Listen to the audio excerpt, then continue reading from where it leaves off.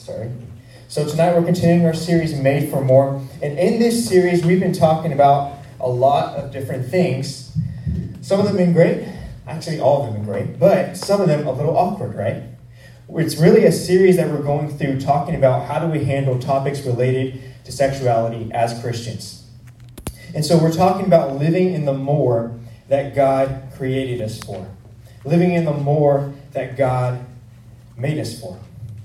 The goodness of this thing that God created called sex and how beautiful it can be, like we've been talking about that. But here's the truth. Although there's this good image that we could have that the Bible paints for us about how good this can be and how God created it for us, we don't always want to live in the more. Sometimes we're tempted to live in the less. And so tonight, we're talking about how do we face sexual temptation in our lives. And tonight we're going to be looking at the story of David and Bathsheba. So you're following along, it's in 2 Samuel chapter 11. The story of David and Bathsheba. And we're going to look at what led David to committing adultery with Bathsheba. I heard this pastor, Rick Warren, once said that I commit sin based off lies that I hear. Every sin I ever committed was based off of a lie that I believed. And as we see, David is going down this process where he's being tempted more and more. David is believing lies. And when we are tempted, we are listening to lies. That's what temptation is. It's really listening to the lies to live in the less and not live in the more. So we're starting out tonight in 2 Samuel chapter 11, verse 1. It says this. In the spring of the year, the time when kings go out to battle, David sent Joab and his servants with him and all Israel. And they ravaged the Ammonites and besieged Rabbah. But David remained at Jerusalem. The first point that we're talking about tonight is this. The first lie of this temptation is resist sin, and then you can live for Jesus. Resist sin, and then you can live for Jesus. You might be thinking, I'm a Christian. I'm supposed to resist sin. Yes, absolutely. We're going to talk about that. But the order is important. And this is a lie right here. It's a lie that we are supposed to resist sin before we're supposed to live for Jesus. David was not fulfilling his role. It was the time when kings go out to battle, and David is a king, but what's he not doing? He's not going out to battle, right? He's supposed to be doing that. He's not fulfilling his role as a king. It was springtime. It was probably maybe April or something like that. It was nice outside. And David wanted to stay home. But it says that he sent Joab, that's his general, and some of his servants, and said all of Israel went with him. And so does that mean maybe every single guy literally in Israel went to war? No, but probably a lot of them. A lot of these warriors are going out to Israel, but are going out to war from Israel. But David, their leader, stayed home. He chose not to fulfill his God-given purpose in his life. He chose not to fulfill the role that God had given him as king. And so because David was not focused on fulfilling his role as king, what that did is it opened the door just a little bit, just a crack for temptation to begin to creep into his life. When you lose sight of your purpose and the more that you want to live in, and living for Christ, it makes it easier for temptation to creep into your life because we're spiritually lazy. You have a role to play. Maybe you're not the king of Israel, right? None of us are, but you still have an important role to play. You're a son or a daughter at home. You might be a student, an athlete, a musician. I don't know what it may be for you, but God has given you a role in your life, a purpose in your life to fulfill for his glory. Just like God gave David the purpose of being a king for his glory. And when we lose sight of that role that God has given us, then temptation comes knocking. How we usually handle temptation is not by looking up, but by looking down. And that's not a good thing.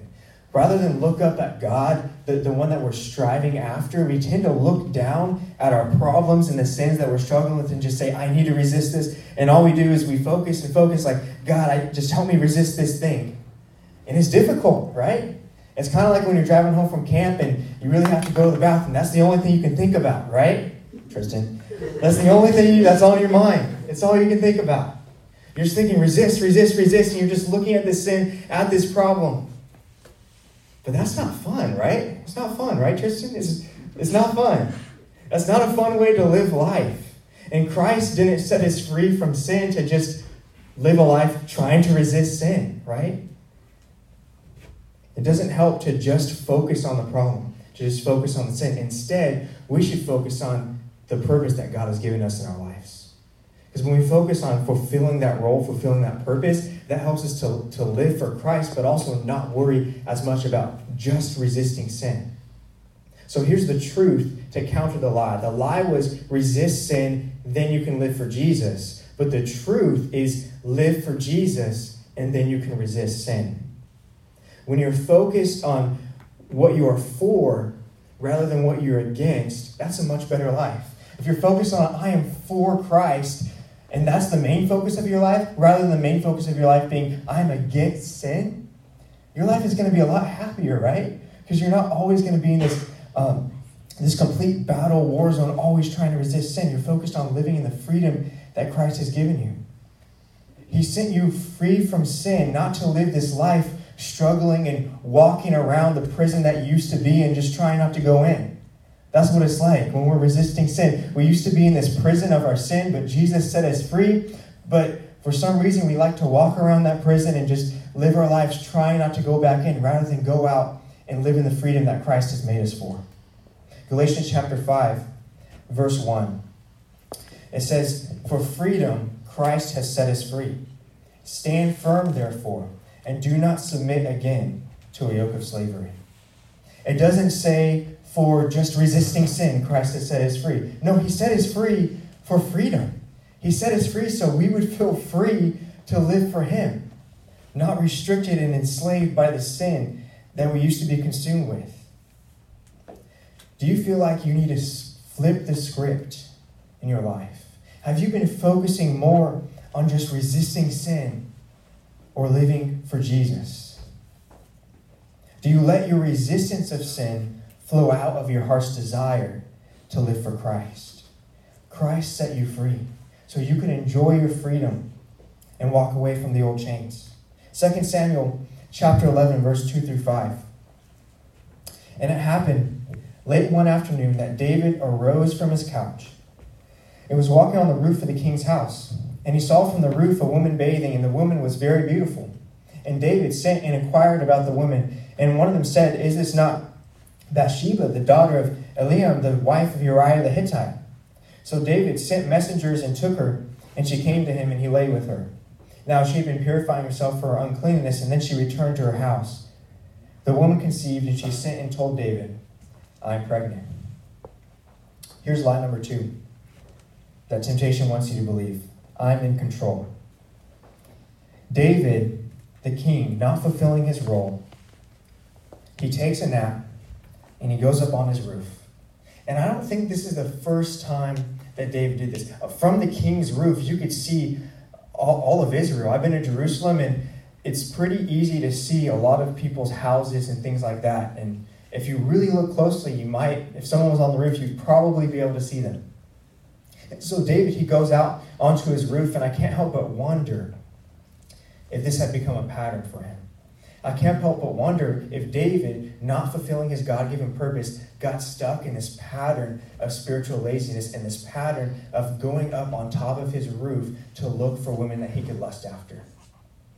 I wonder if it was a pattern for him. I'm not sure. I don't think someone really goes all the way to this act of committing adultery just randomly out of nowhere, right? Usually something builds up for that. So it makes me think that this isn't the first time that David has done this. So David is lusting, and his lust follows this process. This is what happened. He sees the woman, and he lusts. He starts to fantasize in his mind. He gets curious, and then he asks about who is this. He finds out that it's Uriah's wife. But by this point, he had gone so far down that path, he sent messengers and he commits adultery. The key word here is the word sent. S-E-N-T, sent. David, at the beginning of the story, when kings go out to battle, what does David do? David sends Joab, his general, his warriors. David sends people to go inquire about Bathsheba, to go get Bathsheba. David is the king. So in David's mind, he's in control of everything. And David was a man of God. That's what the Bible says. And so David's probably thinking in his mind, well, I can control this. I can go this far. I cannot fulfill my role as a king. I deserve a break. I know that God has given me this role to fulfill, but I've been working so hard and trying to glorify God. I'm such a good king. I'm just going to take a break just this once and do something for myself rather than do something for God. And that's the first problem that he had. And he thinks he's in control. He's sending people everywhere. He's the king. He's thinking, maybe I can go this far, but not that far. But this is the process. This is what happens. It starts out with he's not fulfilling his role, and then he's taking a nap, and he goes up on his roof. And then after that, he lusts. And then after that, his lust turns into curiosity, and his curiosity turns into sin, physically committing adultery. And for us, this process looks similar too. We can be not focused on living for Christ, fulfilling our role in that. And we could start to drift and maybe get a bad pattern, a negative pattern in our life, and find ourselves in a situation where we might be tempted. And we can think, well, it's okay for me to be in this situation. I'm strong enough. But then we're in that temptation place time and time again. So it gets harder and harder to resist that. And then eventually it can turn into lust, to curiosity, to physical sin, like with David. But here's the good news. It's truth number 2. You can set yourself up to win against temptation. You can set yourself up to win against temptation. When I was in high school, I played basketball.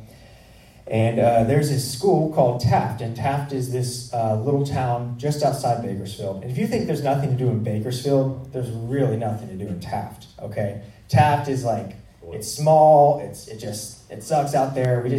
Taft is just their own thing, okay? But because there's nothing to do in Taft, everybody goes to the basketball game. So the entire town of Taft is at this basketball game, and they are loud, and they are like rude. They're maybe a little redneck, and they're like, it's kind of funny, but they're like saying mean things or whatever, like, you suck, you stupid ginger kid, stuff like that. And so playing basketball at Taft was not the most fun thing to do, right?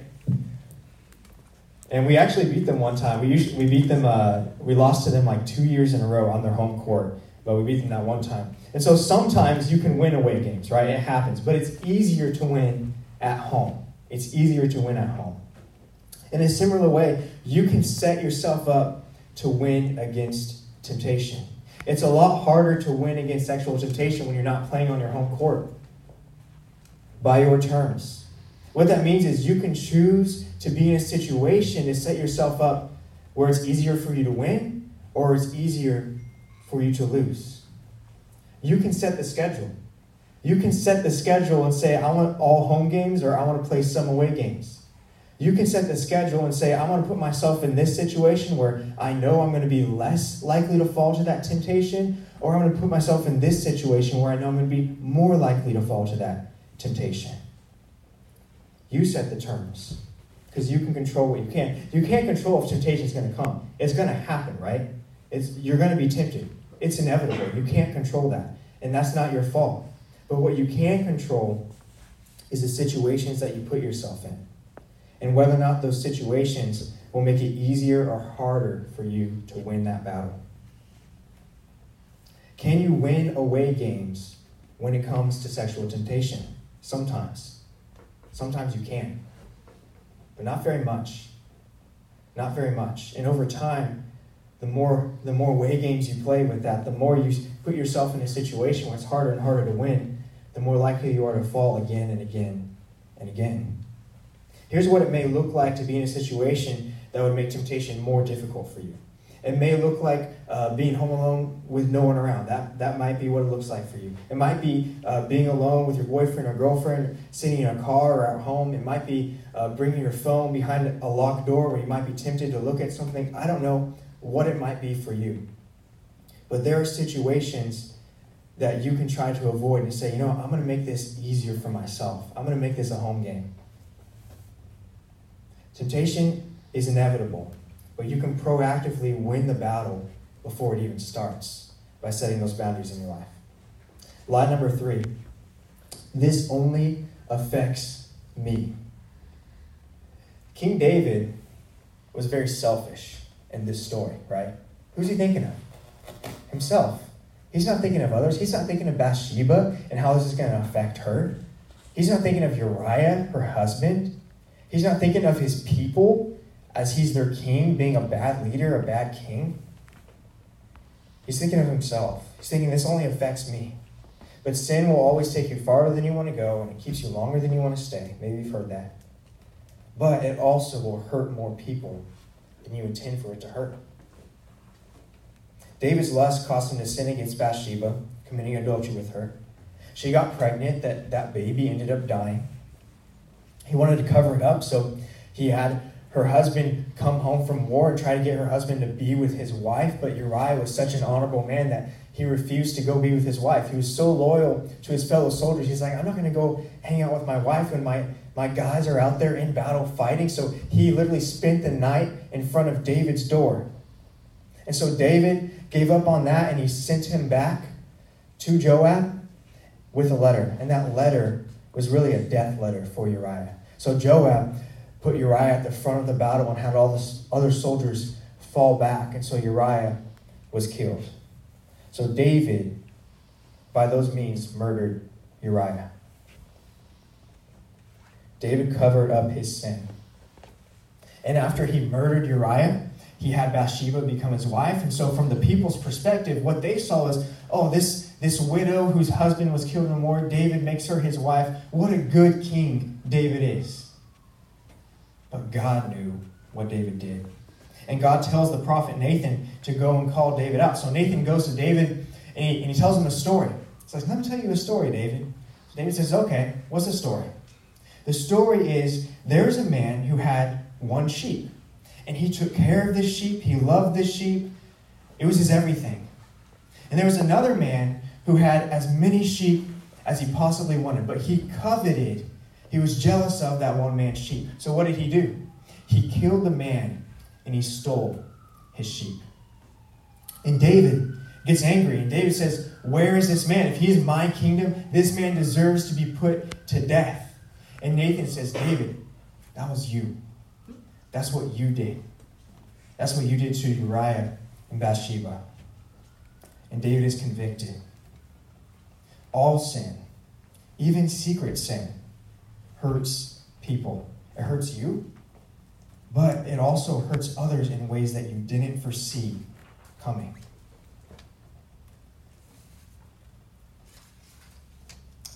You might think that something is harmless, but it can go way farther and hurt more people than you thought it would in the first place. But dealing with temptation is hard, right? If you're like David, then you're someone who wants to seek God, but sometimes you fall. Sometimes you find yourself in a place where you haven't been living for Jesus, you haven't been fulfilling the role, you've just been focusing maybe on resisting, but that hasn't been fun for you, and you just lose track of living in the freedom that Christ has given you. And sometimes you fall. After Nathan calls out David, I think David has a great example of just what we should do. David admits he is wrong, and his response is, I have sinned against the Lord.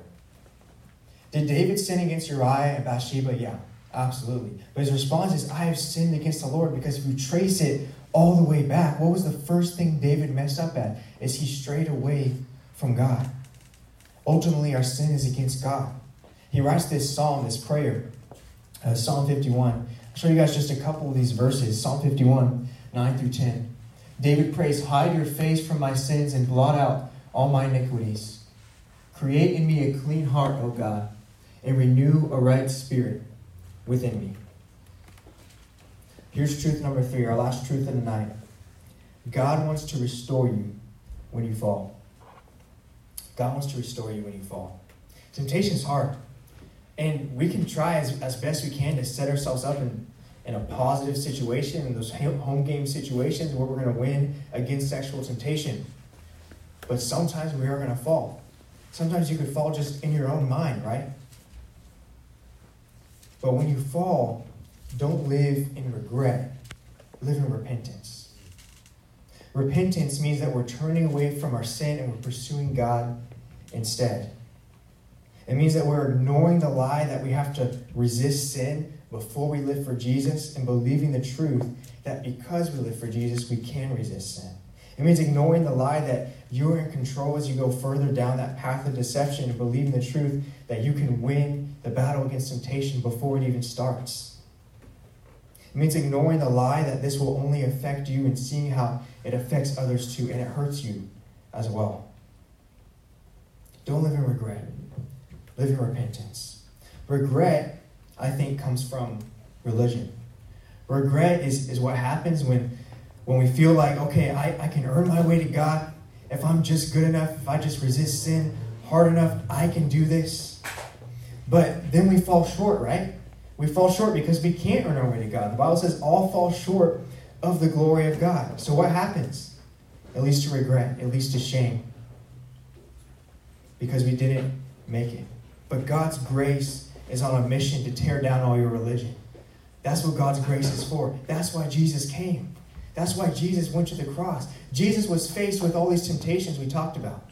Jesus was faced with sexual temptation. The Bible says he was tempted in every single way the exact same we were, except without sin. Every single kind of sexual temptation there is, Jesus was tempted with that. Jesus was tempted with same-sex attraction. Jesus was tempted with adultery. Jesus was tempted the same ways that we were, yet he did not sin. He was perfect. And because he was perfect, he was a perfect sacrifice for our sins. God himself became a man, lived that perfect life, and on the cross he paid for it all. So you can live in freedom from sexual sin. Let's pray.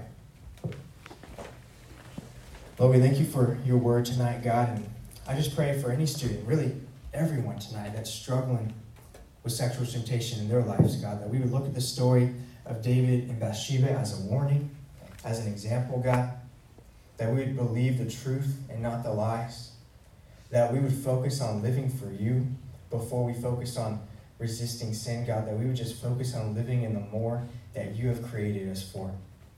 And I pray that for all these students tonight. And all God's people said, amen.